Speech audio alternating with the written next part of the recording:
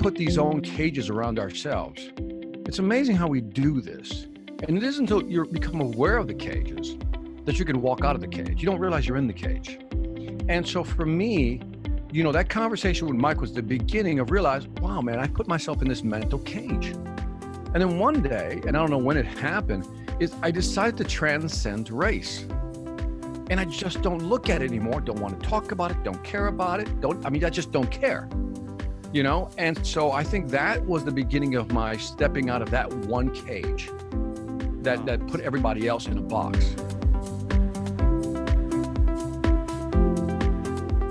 Hey everyone, welcome to another episode of the Caged Vision podcast. We have an extremely special guest today, Victor Antonio. He's a sales guru. He's grew up from very it's not even humble beginnings, it's poor beginnings. We're going to get into that. Somehow found his way to get a degree in engineering, an MBA, and is now speaks around the world teaching sales. He's got an amazing business. He shared the stage with some of the top names in the world. Victor, I cannot thank you enough for being on the show. Man, Kerry, glad to be here, man. Thank you for having me. All right, let's get into it. So I like to start with something a little bit silly. Steak or fish? Steak. All right. Beach or mountains? I'm going to go with mountains. Yeah. Well, you got some good ones right north of you, right? Yep. East or West Coast? Oh, East Coast. East Coast. Is that? Yeah, they're East Coast people are just grittier, man. I just like them because they're to the point, man. I like down and dirty, gritty, man. So I dig them. I like the West Coast. So, shout out to the West Coast. Yeah, I love it. Okay, so I want to go back, and I call it the Wayback Machine. I love to start with, I call it the Wayback Machine. You grew up poor.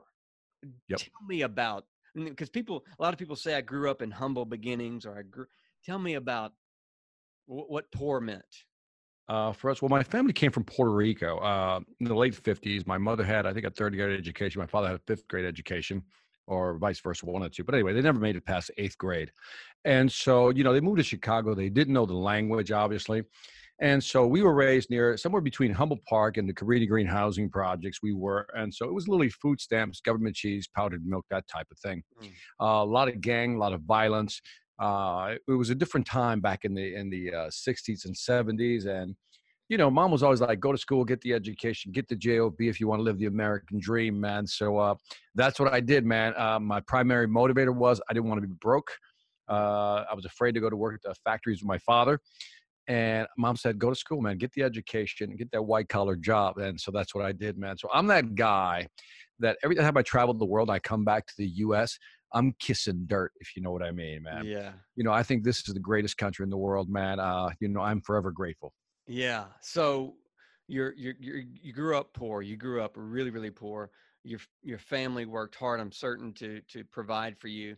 Was there a point where did you ever resent the way you grew up? It's like when you're in it, you don't know you're in it. Yeah. That's what's interesting. I mean, when you're poor, you have an idea that you don't have money, right? Certain things you can't do. I remember silly moments when you know you're poor, right? I should do a whole series. When you know you're poor, when. You and Jeff Foxworthy, right? Yeah, there you go. And so I love Foxworthy. And so, I remember I wanted to play baseball, right? And we just couldn't. My family couldn't afford a car, so nobody drove in the family. So, my father, when he went to work, was always on the bus on the CTA, Chicago Transit Authority. And I remember I wanted to play baseball, but one, nobody could take me to the baseball games. Two, we couldn't afford the uniforms. That's when you know you're poor. I remember I wanted to join the Boy Scouts when I was a little kid, but again, nobody had a car and didn't have the money to even buy the uniforms. And so there are moments where you go, I think we're poor. You know what I mean? But it's but it doesn't take away from the fact that once you're in it, I had hardworking parents, man, and so it wasn't as, I'm not going to say it was great, but it wasn't bad. Again, when you don't know you're poor, it just doesn't feel that bad. Yeah, but when was the moment where you said, I'm not doing this. I am not going to live this life? You had to make a promise to yourself. at some point, right? Yeah, people ask me that, Carrie, and I think, too often people reinvent history, if you know what I mean. When they Yeah. think back, they romanticize a little too much. To Mm. me, I believe in something I think it's called phyletic gradualism. Something that comes, just gradually happens.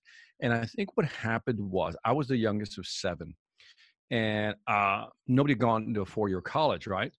And so my father was like, my mother was like, if you don't go to school, go to college, you have to go work with your father at the factory.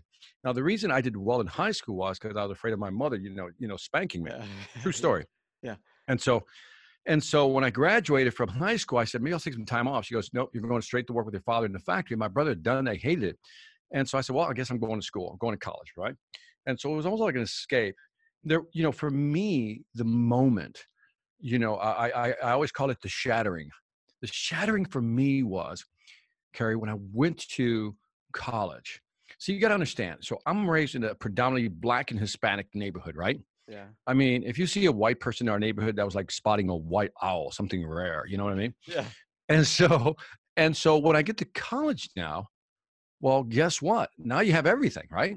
Yeah. You have everything from people from the Middle East, Caucasians all over the place. You got Asians, you got all kinds of folks from Latin America. Got to remind people, not all Spanish people are the same, right? Right. Different folks from Latin America. And I remember feeling like I was having like cultural vertigo. Mm. And I remember, and I'm almost embarrassed to tell the story, but really the story is real. I had a friend named Mike. Mike was white. And one day I'm like, Mike was telling me how poor he was. And I said, but Mike, you're white. How can you be poor? You're white, right? Because in my neighborhood, Gary, that's what you were taught, right? Yeah. White people have it all. Us minorities have nothing, right? That whole thing. That was your belief system at the time. And well, Mike looked at me like I was an idiot. Like, what do you mean I'm poor because I'm I should be rich because I'm white? Is that your theory here, Victor? And he laughed, And as stupid as that story sounds, that was like the beginning. The moment somebody like tapped the ball peen hammer on the glass and it started cracking. Because then you start questioning all your belief systems, what you've been told up to that point. And to me, college was the biggest cultural shock. And then I realized, somewhere in college, I realized, we're all just in this race together. You know what I mean? I do. It's like you transcend, like race, everything else, all the stupidity, I mean, if I could be president and I had one wish, I swear to you, Carrie, I would get rid of all the boxes. The box that says check what race you are. Oh, yeah. That whole thing. I would say, are you American or not?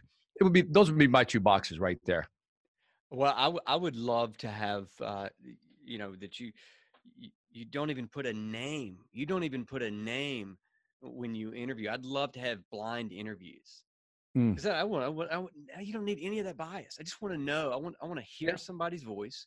I want to know that they care, and then I don't want to see them until afterwards. I mean, I think that would be really cool. But starting with leaving the boxes off the form is what I think is fascinating, Carrie. Just as an asterisk footnote to this whole story is that I'm going to use some of your words here about cages, right? Yeah. Is that we put these own cages around ourselves.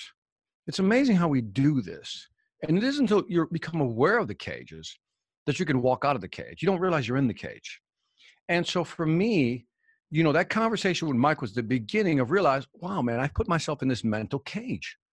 And then one day, and I don't know when it happened, it's like the word I use is transcend. Is I decided to transcend race. And I just don't look at it anymore. Don't want to talk about it. Don't care about it. I just don't care. And so I think that was the beginning of my stepping out of that one cage that put everybody else in a box. That is so good. You referenced the podcast name, The Caged Vision.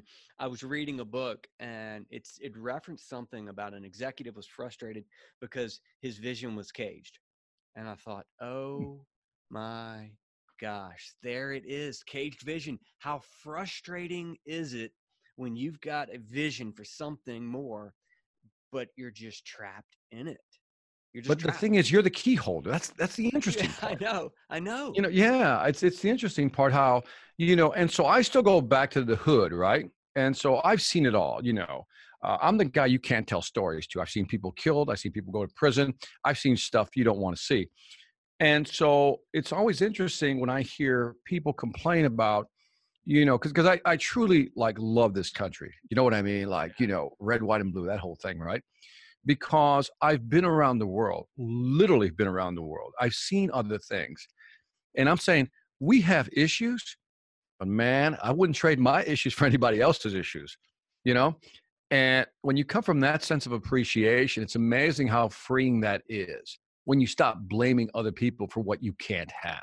Oh, that is so, so good. So tell me about, I think it's right about the moment, that shattering moment that you referenced. Is that is that when you started to frame up a vision for your life, something bigger where you said, you know what? I'm the only one holding myself back. You know, I just didn't go that deep, man. My pool was very shallow. My mental pool was very shallow. Uh, because what happened to me again was this gradualism thing. And what happened was, okay, now I'm seeing things for what they are, right?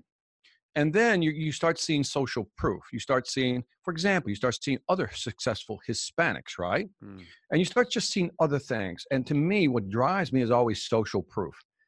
That if you ever have a doubt of whether you can do something, just ask yourself, is somebody else doing it? And if they are, then guess what? You probably could do it too. Yeah. And so to me, so that was step one was let's just say the beginning of the shattering, right? The awakening. Mhm. And then I get to corporate America.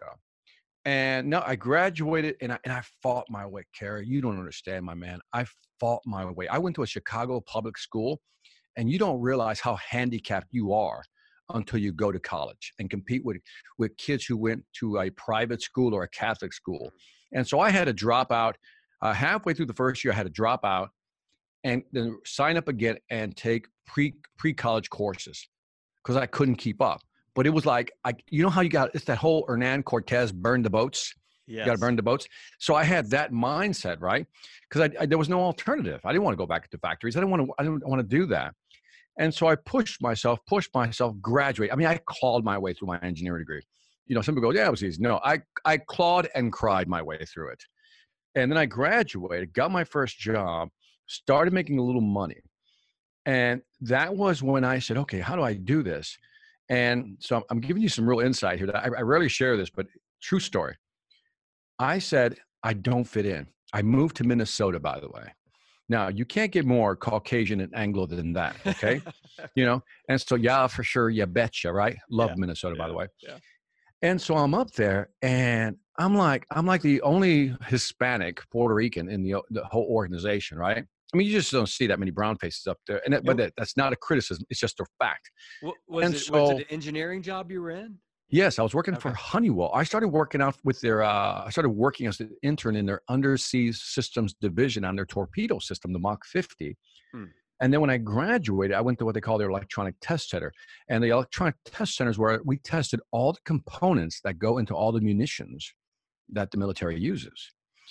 So very important job, because last thing you want is a discrete capacitor to go, AWOL on you type of thing. Right.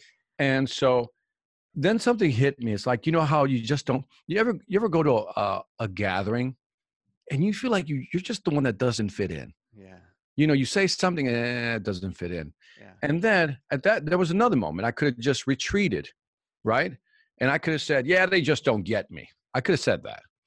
But then this idea crossed my mind. I was in my manager's office and he was reading this book called Good to Great, right? Good to Great. And I think it's Collins' last name or something. Yeah. And I think that was the book. And so I said, maybe I'll read that book. And from that moment on, believe it or not, I started reading what everybody else around me was reading. So one of the things I would do is when I go into somebody's office or talk to them, I would find the book they were reading. I'd look for a book.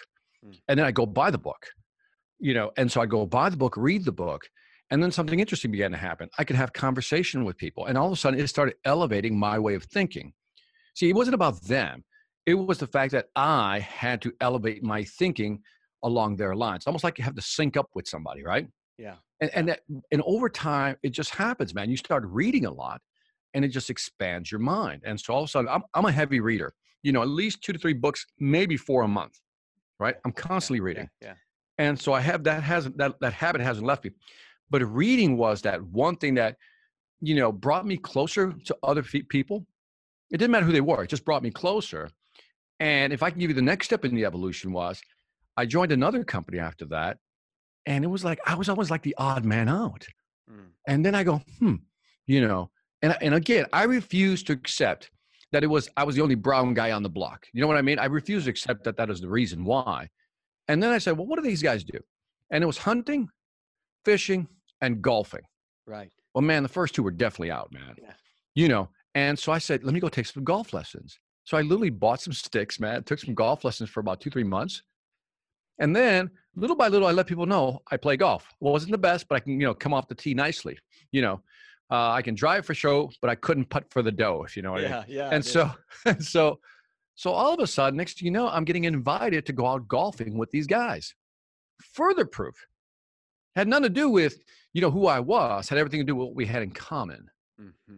And that to me is part of the awakening. See how gradual that is? And there's more examples of that. But I refuse to say, I refuse to kind of like have that defeatist attitude. Like, well, they just don't like me. Screw them.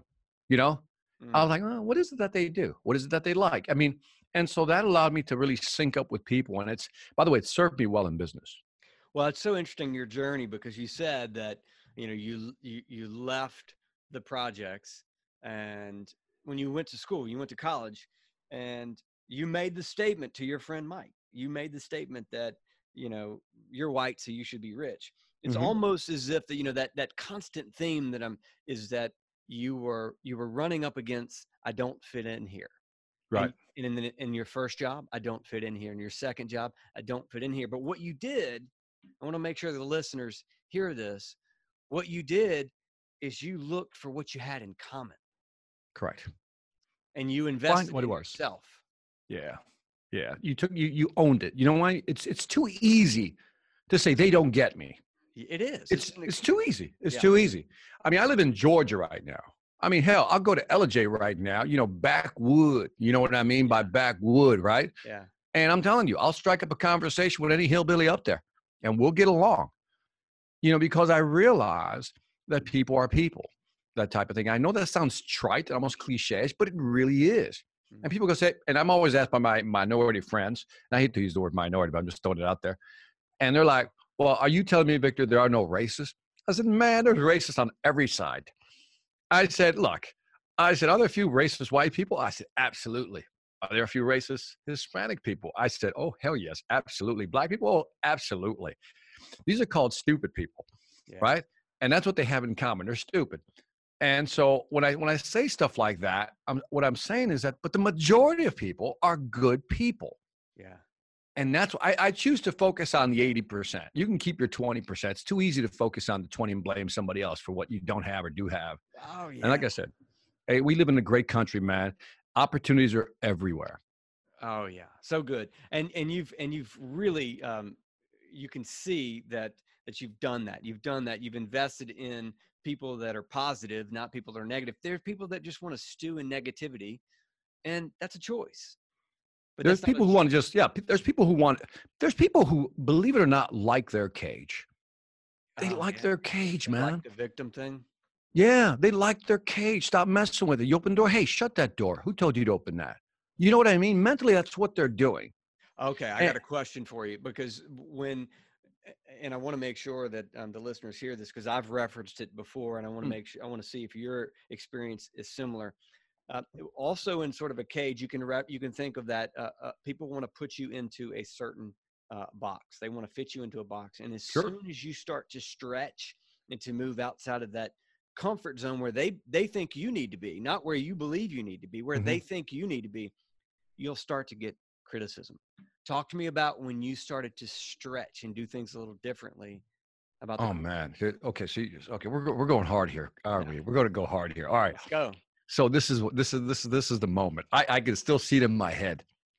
So I'm in Minnesota, go to a family party, right? A little family gathering, good salsa music in the background, that whole bit, great food. And I remember I was talking to somebody, and you just kind of go off in a little group here, you start talking to your cousins and everything else. Yeah. And my cousin looks at me, big tough guy, man, big dude, right? He says, you know what's wrong with you? I said, what do you mean what's wrong with me? He says, yeah, man. You know what's wrong with you? I go, apparently I don't know. What's wrong with me? He says, you sound white. I said, what? He says, man, look at the way you talk. You sound white. And I said, thank you, man. I appreciate that. And I locked him up. He didn't know what to say with that one. You know what I mean? Yeah. That was a moment that I know what he was saying. He says, stop using proper diction. You're starting to sound like them. That's it. That was the interpretation there.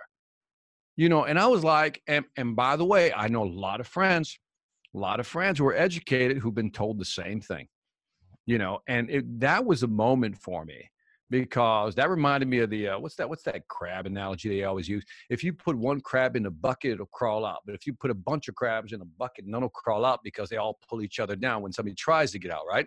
Oh, wow, yeah. And that's what that reminded me of. He's like, you're trying to be like them. And I wasn't trying to be like anybody. I just realized that unless you have proper diction, you're well-read, it's hard to get ahead. I tell this to all my friends. I said, the key to success is communication. Your ability to communicate your message, articulate a point, is what will get you out of any hole and will get you the promotions you want if you're in a company, or will allow you to sell more effectively if you're selling a product and you're an entrepreneur. Yeah, so good. And it's you referenced is the people that you surround yourself with. When someone's insecurity, they will try to force on you and make you believe that you're the one that's doing things wrong. You're not being who you are, when who you are is the best thing you can do for yourself is to invest in what you want to be, not who you are today, but who you want to be tomorrow. I think if you listen, and I agree with you 100%, Kerry, I think if you listen to people's language, and just really listen to people's language, it'll tell you right away if you want to hang out with them or not. Yeah. If they're always negative, they're always criticizing, if they're always blaming somebody else, that's one conversation. I like conversations where people tell me, hey man, I tried this marketing strategy, that didn't work. Lost a lot of money on the damn thing. Now I got to kind of go, work hard to save money and do it again. Those are my conversations, right? Like, oh man, I feel your pain on that one, because that's a person who's trying to move ahead. It's too easy to be on the negative side, always criticizing people, blaming somebody else. And we see a lot of that. And too often, sad to say, that many people in our own families are the ones that hold us back. Yeah. You know what I mean? They say things, and sometimes it's not direct. It's the innuendos or the indirect statements, the inferences. I remember my aunt, when I was going to college, my aunt, for God's sakes, told my mother, why is he even trying to go to college and get an engineering degree? Doesn't he know any better? Oh, wow. What? My mother told me that. It just fueled me, man. You can just feel me heaving coal into that, into that fire, man. You can just feel me. I was like, what? And so when I graduated, man, I made sure everybody knew I graduated. And it's that mindset. And I think it's sad because, you see, I hear some of these radio shows and there's this negative conditioning, right? This blaming the other person, this blaming society, blaming the politicians, blaming the political structure. Everybody's got somebody to blame. And I get that. But at the end of the day, here's what I tell people. Only focus on what you can control. And there's only two things I can control, Kerry. I can't control the economy. I can't control politics. I can't control regulations. I can't control taxes. But I can control how much more money I make and how to reduce my tax base. Mm-hmm. So if I can make more money and reduce my tax base, that's what I'm focused in on. Everything else is going to happen. Our job is to adapt to that dynamic. You are correct. Okay, so you've worked with a lot of leaders across the world. What is the one thing that you think separates someone that has just an idea from a business leader with a vision that sees it through? I think what I'm saying is, and I'm as you're asking the question, I'm reflecting. I'm digging into my mental database, and one, I think there's this humility that people have. And I respect it a lot because that humility comes in the form of, I'm just going to grind it out quietly. I don't need to tell people what I'm doing. I'm just going to go do it. And I love that. The less somebody brags about something, the more I'm intrigued by them. Like, wait, why aren't you saying more? And it's not that they're hiding anything. It's just that they don't believe that they have to kind of create all this bluster around them, right? To get the attention. They just constantly, man, it is consistency, man. That's what it is, Carrie. It is being consistent. I get the question all the time. So, Victor, I want to be a speaker just like you. Excuse me. I want to travel around the world. I want people to know who I am. How do I do it? And I said, well, do what I did. Like in 2008, I read Gary V's book, Gary Vaynerchuk's book, Crush It, right? Yeah. And it was all about video, video, video, video. And after reading that book, I pushed all my chips in on video. And I just started creating videos. And so today I have I think 1,200 videos online. And I tell people that's commitment. I've been doing that for now 11 years now. Yeah. And I'm putting out 3 pieces of content every week. It is that consistency. What's that guy, Anders Ericsson, who came up with it's either 10,000 hours or 10 years of sweat. Take your pick. Right. And so that's the mindset I think a lot of these leaders have. They believe in, lead by example. That's the basic. But I think it's the things they do quietly and consistently when nobody's looking that gets them ahead. Yeah. That is so good. That consistency. And it's that constant churn, because they believe down deep in what they're doing. And because if you're going to do it for 10 years, if you're going to do it for 10,000 hours, you had better believe in it, because it's hard work. It's hard. And, I want, if you're listening to this podcast, and you're thinking, well, that's easy to say, and easy to do. No, it isn't. There's so many times I had to be my own psychologist and therapist. You know what I mean by that? It's like you got to kind of motivate yourself, because you don't want to do certain things. You can come up with reasons why you don't want to record a video this week, reasons why you don't want to get up and do a podcast. There's so many reasons, but it's almost like it's that person that can talk themselves out of it and just keep thinking long-term. Got to do it, man. We got the plan. Let's keep going. Yeah. I have a routine, and every morning that's part of my routine is going through a series of exercises to make sure that I'm ready for the day, because I know the day is going to be hard, and I know I'm not going to want to do some things. We're all like that. And the better to thy own self be true, right? Yeah. The famous, I think, Shakespeare line. And I think that's important. When you know yourself, you know what you're good at, not good at, when you can perform, when you can't, then you begin to schedule around that. And like you, Carrie, I have a schedule. I get up at 5:30 in the morning. I'm just an early bird. I've always been that way.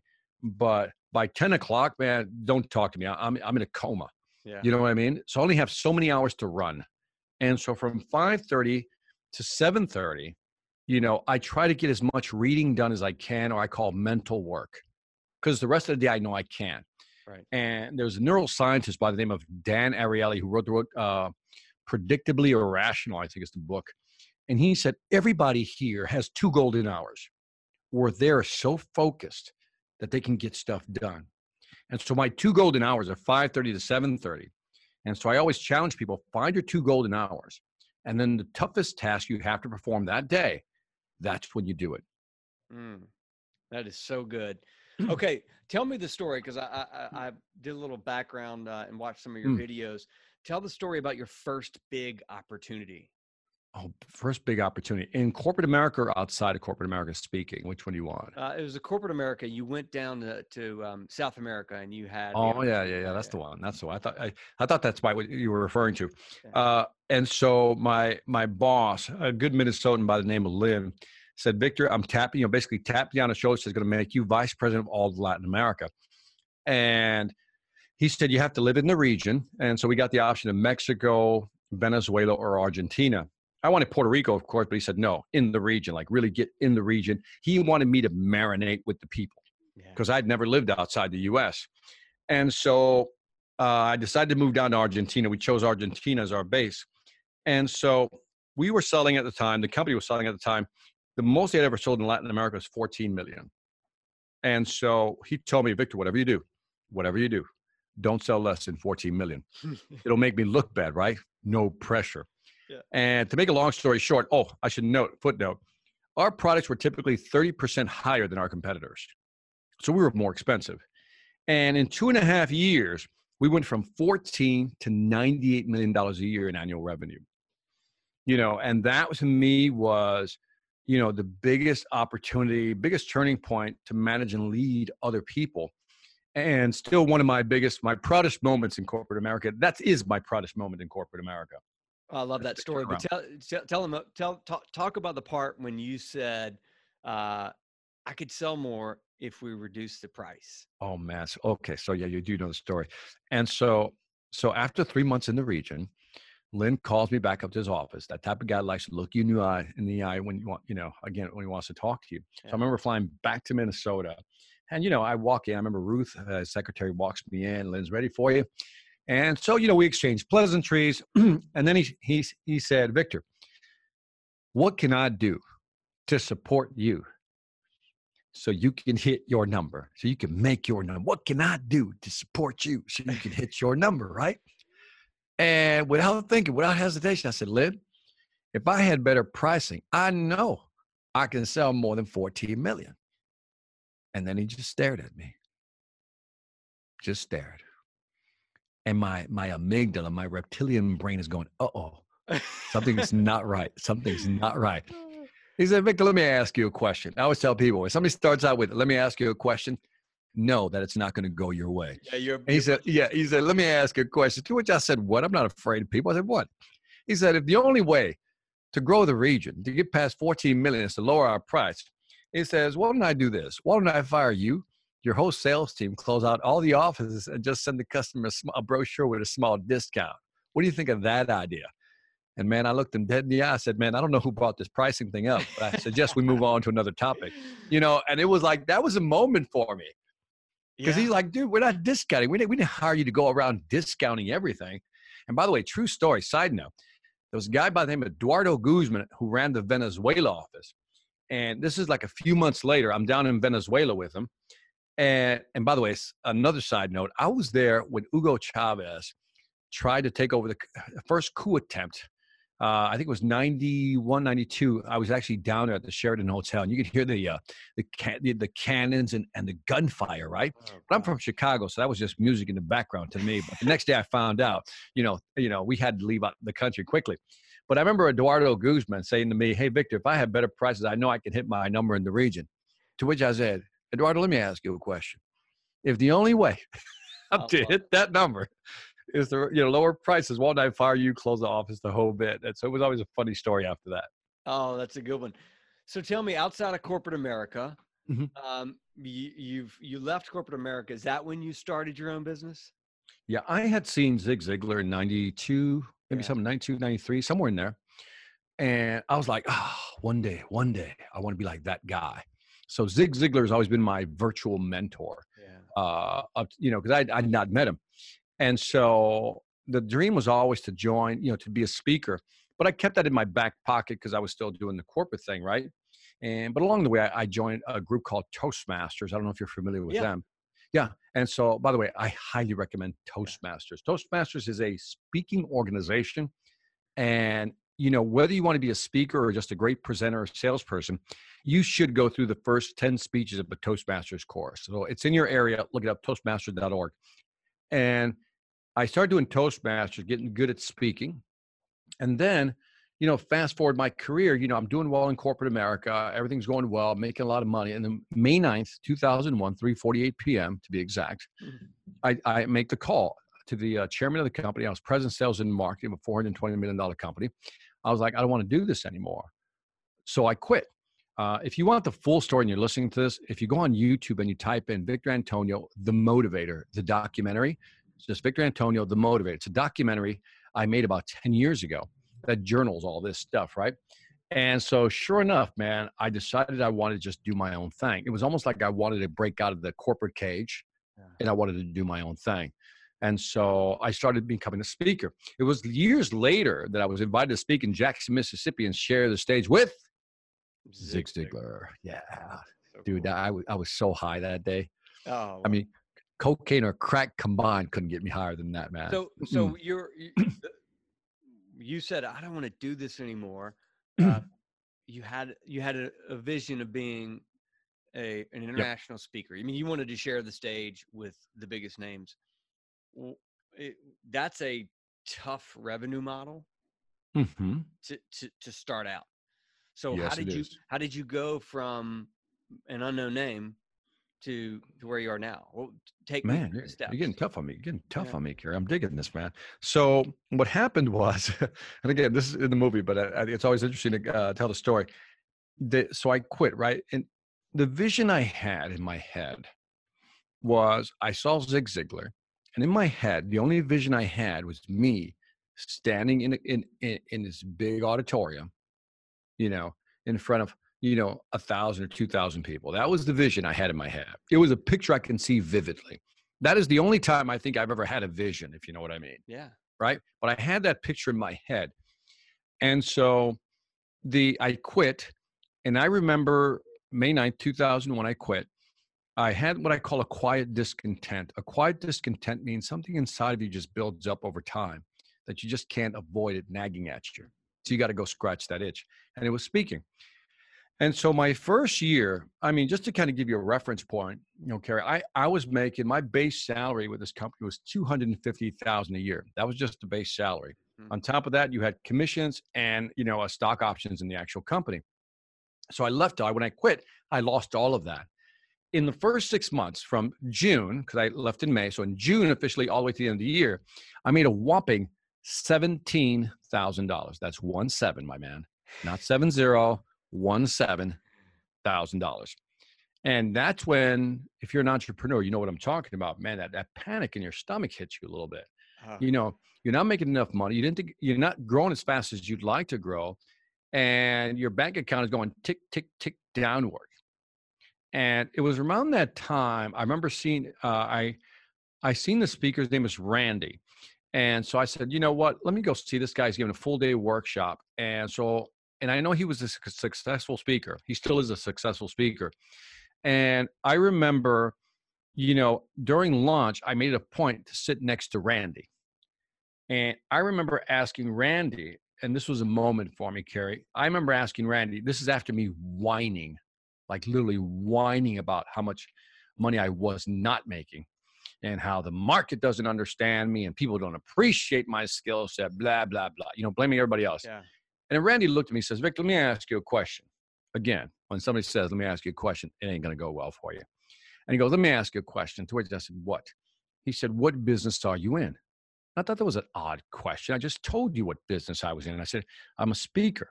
He goes, no. But he said like, no, like rudely, like, no. And I said, okay, I'm a sales speaker. No. Okay, I'm a trainer. No. Sales trainer. No. Sales consultant. No. He just kept no, no, no, no, no, no. And finally, I didn't want to swear at the guy, but okay, you tell me. Apparently you know more than I do. Tell me what business I'm in. And he said, Victor, you're in the marketing business first. Everything else second. And my immediate reaction was, screw you. What the hell kind of answer is that?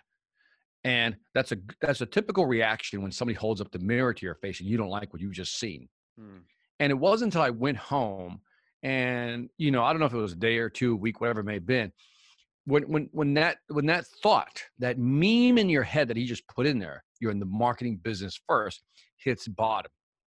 And when it hit bottom, I said, man, I got to get better at marketing myself. And this is all building up to how do you begin to market yourself?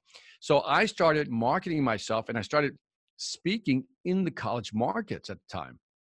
That was an avenue I wanted to pursue. So that's actually how I started just really kind of getting my act together, wrote my first book, started promoting myself using different marketing strategies at the time, got the website together, and marketing. To this day, marketing is still my number one business first.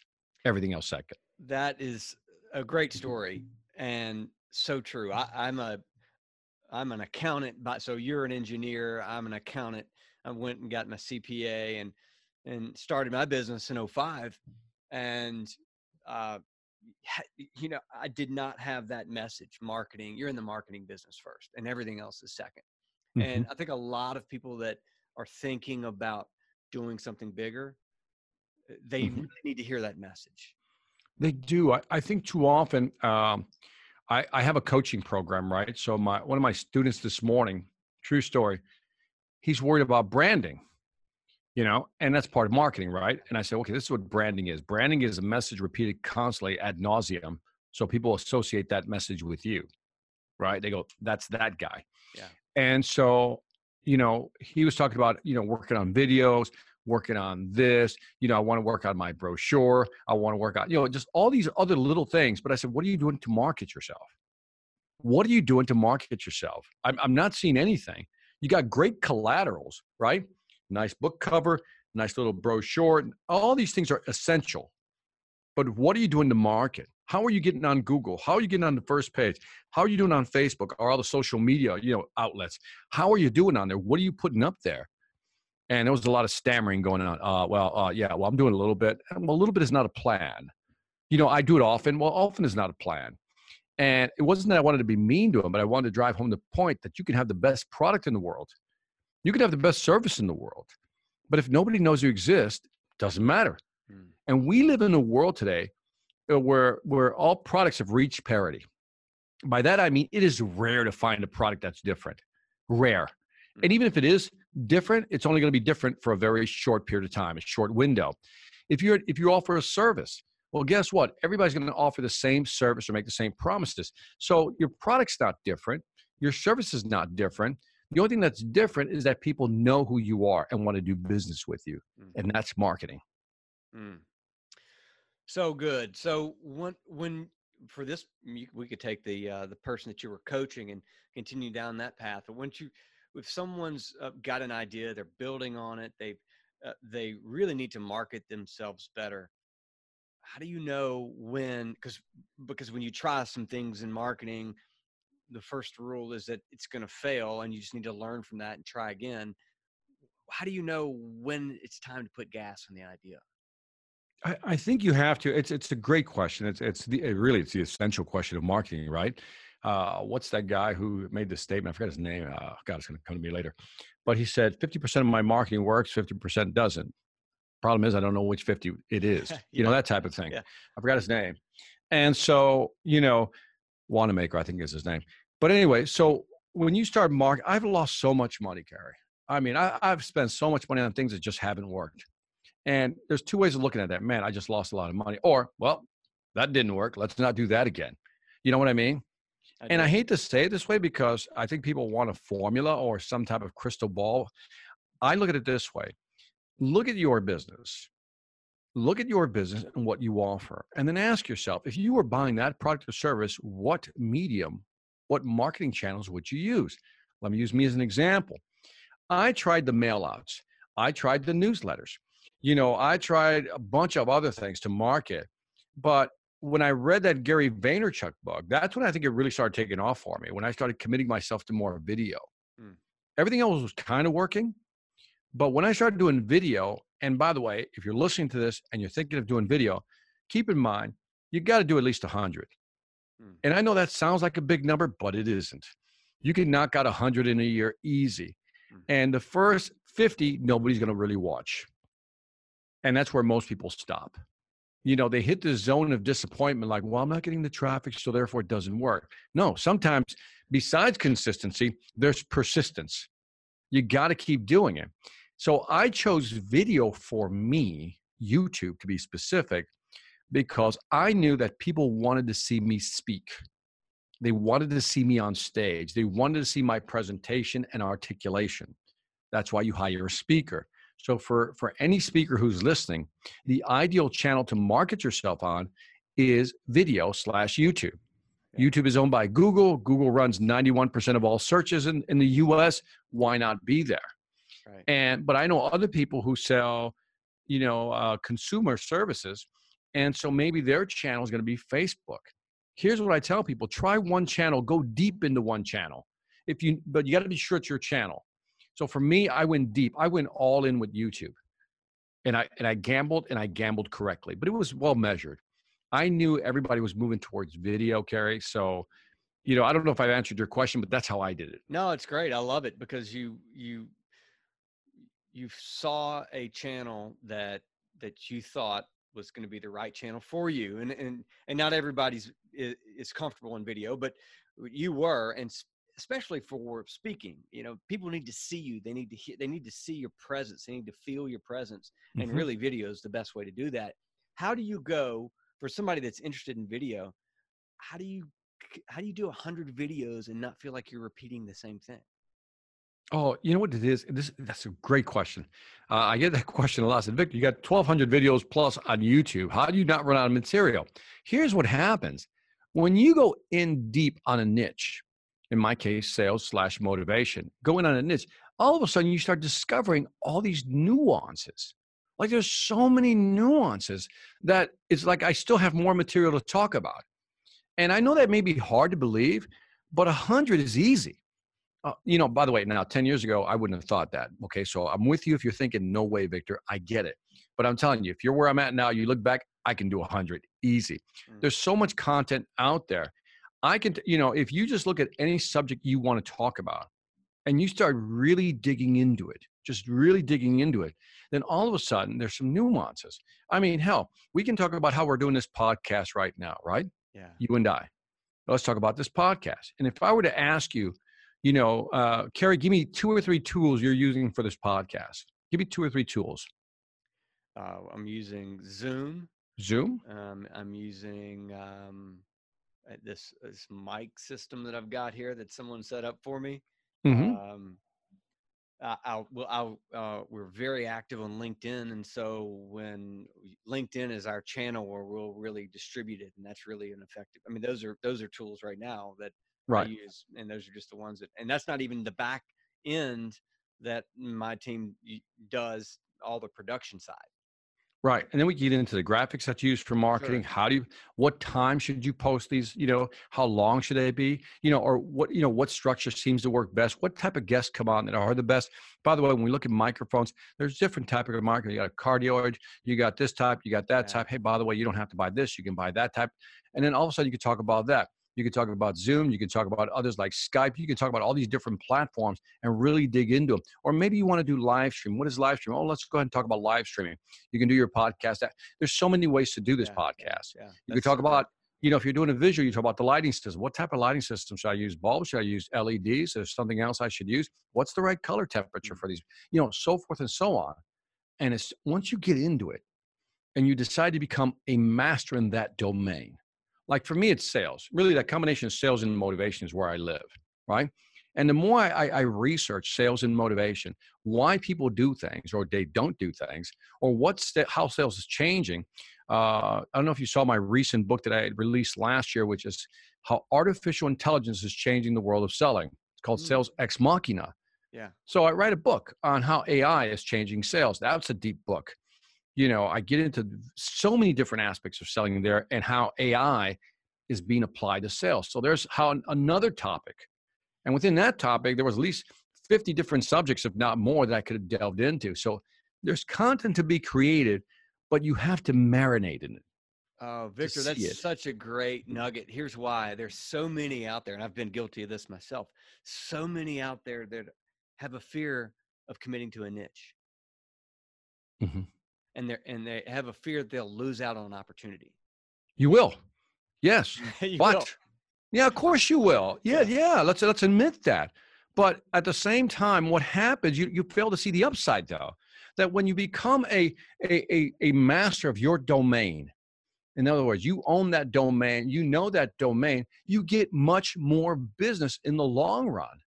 See, people always ask me, Victor, do you do anything on teamwork? No. Could I? Probably if I wanted to. Do you do anything on, whether it's team building, customer service is another one? No, it's not what I do. I know. I could develop content, but here's what I've learned. That when you start dividing yourself like that into trying to do everything, you start taking away from, obviously, your domain expertise, but then the stuff that you do produce is not that great. It's at 70, 80%. It's passable. It's good, but it's not great.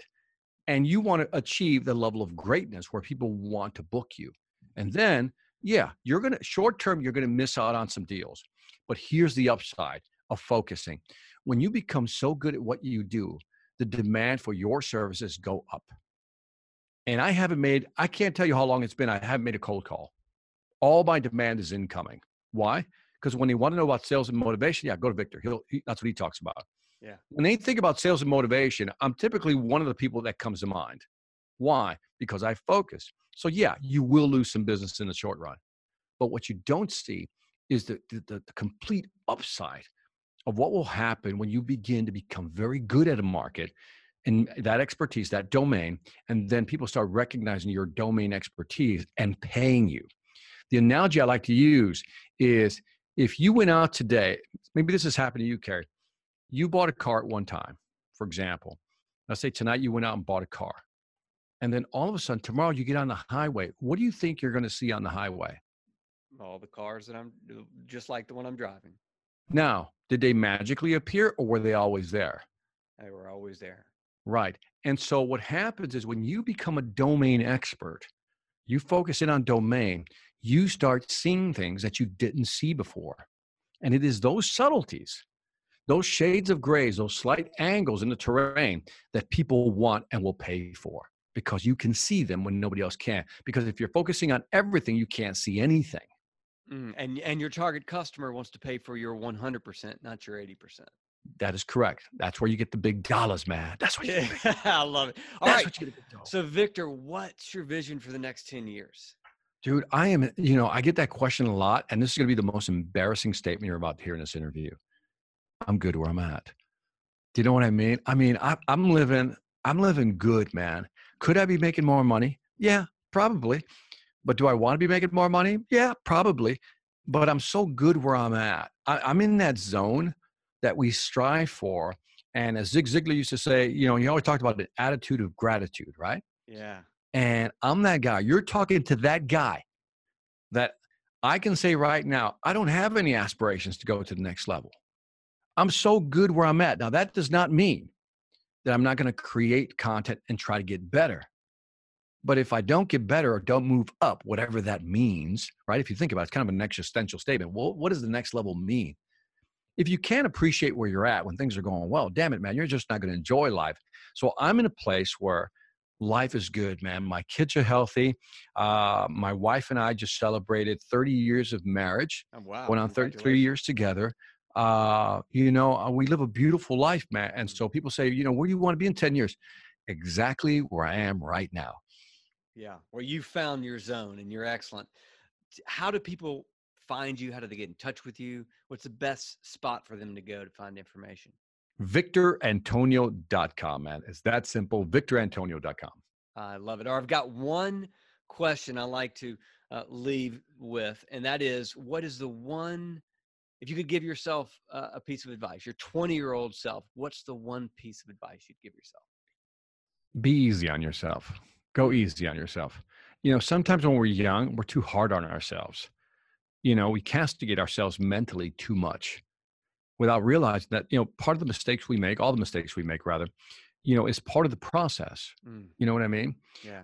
I gave myself the greatest gift at the age of 50. Gave myself the greatest gift. And so I wrote a book around it called The Greatest Gift. You know what I'll do? I'll send you, Carrie, an electronic version of it. Oh, and then you could give it to your folks. How's that? Awesome. Is that cool? That is so awesome. Yes. And so the greatest gift I gave myself is I won't even spoil the book, man. If I give it to you, I'll spoil the book. But I'm telling you right now that if you give yourself this gift, and it's in the book, and it's a fictional story. It runs real well, and it flows nicely. That you'll see what I mean when you listen back at this conversation. Listen back at regarding this conversation. That's what he meant. That's the gift he gave himself. If you give yourself this gift, man, you will be happier than you ever known. You'll be happy. You'll feel like everything's lifted off your back as soon as you do it. Oh, I cannot wait to read it. This interview has made me happy because you've got so much energy. And each week, we have one goal, and that's to provide encouragement and confidence to those who have caged vision and want to find a way out. Victor, you have delivered. Thank you for being on the show. Carrie, thank you for having me. And as a reminder to my folks out there, remember, the cage isn't locked. All you got to do is step out of it. There we go. Hey, thanks, Victor. Thank you, Carrie. See ya.